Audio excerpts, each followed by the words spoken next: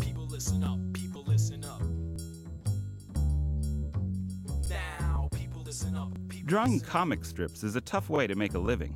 There are very few successful full-time cartoonists, and it takes years to build an audience large enough to make ends meet. Keith Knight is a rising star in the world of alternative comic artists. I would love to, really take over the world, actually. With no shortage of ambition, Keith is making a name for himself with an ever-growing body of work. His first strip, The K Chronicles, ran for 5 years in the San Francisco Examiner and now appears in alternative weeklies around the country. The strip is a series of semi-autobiographical stories. I'd say about 90% of it's true. Every strip is based in truth somehow, some way. I'll twist it off into some strange way, like, geez, what if this happened? Or, what if that happened? Or this is like a common feeling that I'm sure I'm not the only one who gets this common feeling from. So let me talk about that type of feeling. Life's Little Victories came about. I just wanted to come up with this strip that, or these little incidents that happen in your life that you say, makes you go, yeah, to yourself.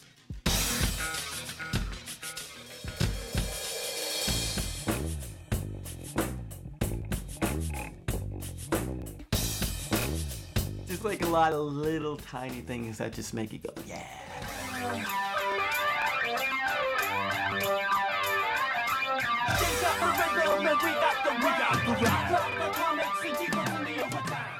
Keith's latest project is a series of single panels called Think. They represent a departure from his autobiographical work and focus more on social issues and politics. I remember doing my first self-published zine in 5th grade. It was a parody of Mad Magazine. It was called Kooky Magazine. And I didn't have a Xerox or anything to make copies, so I had to copy them by hand. I would make 3 copies of the exact same thing and sell them for 15 cents. I just remember a food fight happening. By 6th period, I had done a story about it. It was like I was on the front line, I was there, and I was, So that way, anybody who had any, the rumors and the lies and the innuendo, I was there. I was embedded. I consider myself the first embedded cartoonist.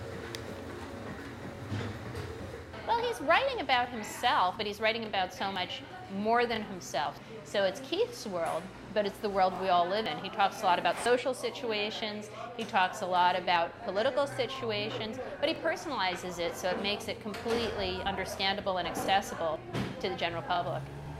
There's one black person, there's another black person here.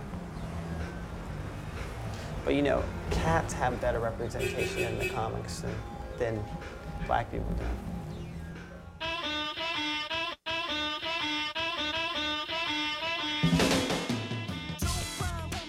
I get a lot of positive mail from black people like, wow, it's really cool that, that you're representing something that I can relate to.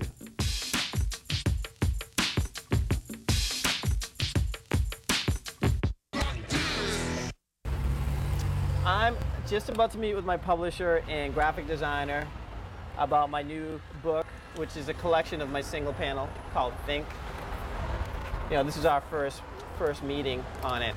Oh, shit, you don't? Yeah. Okay. Here's my old books. Actually, it's not on the front there. All right, so. didn't put it on the front either.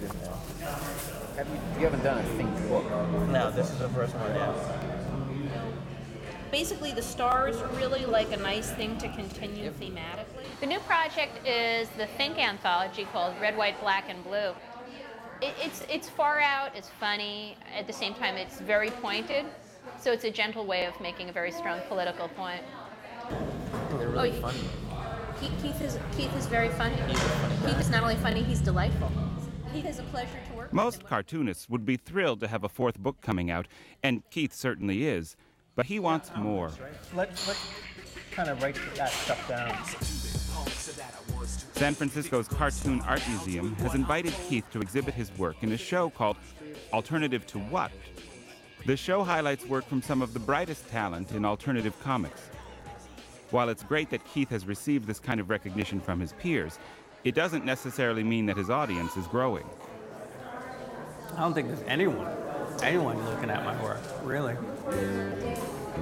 Maybe if I stand here, somebody will come by and check it out.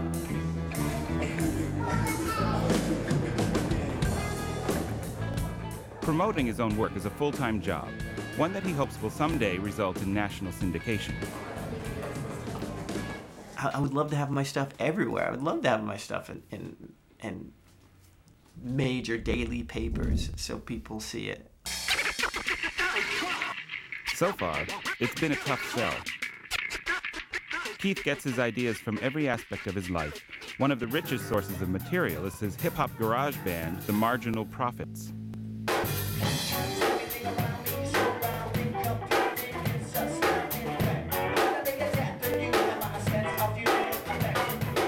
The band goes well with the cartooning because the cartooning is such a solitary thing. And in the band, you're working with other people.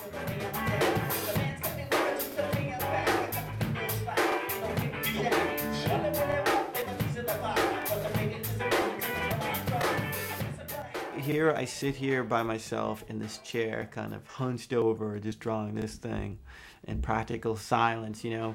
Whereas at a show, it's immediate feedback, you know, at a concert, they'll either walk out or they'll boo, or, you know, people will be into it. They'll hit the dance floor. Nothing better when you start playing and people have never heard your stuff before and they start dancing to it.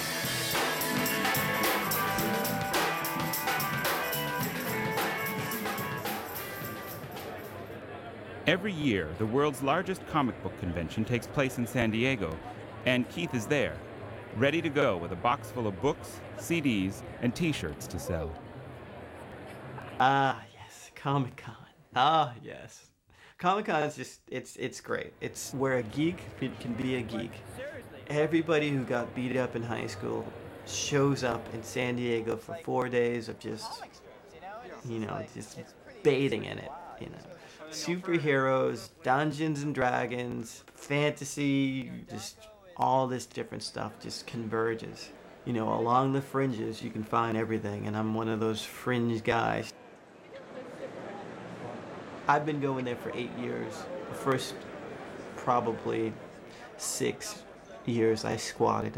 I'd sneak in the artist alley and sit down at an empty table. I built up a following down there because of that.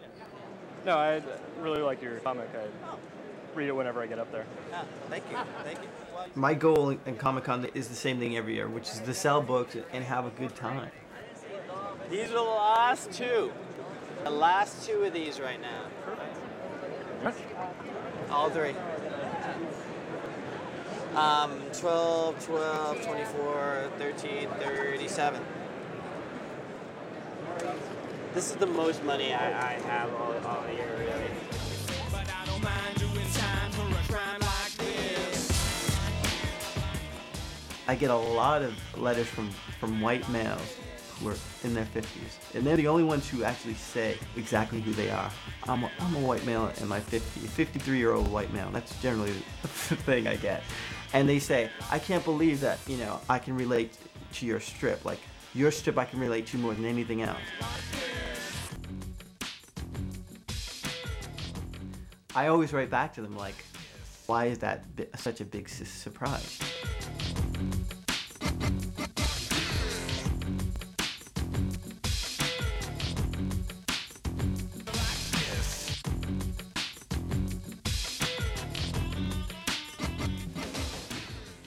I hope that that people learn things, not just the surface text messages that I'm trying to send out, but also just the idea of what you can do with the medium.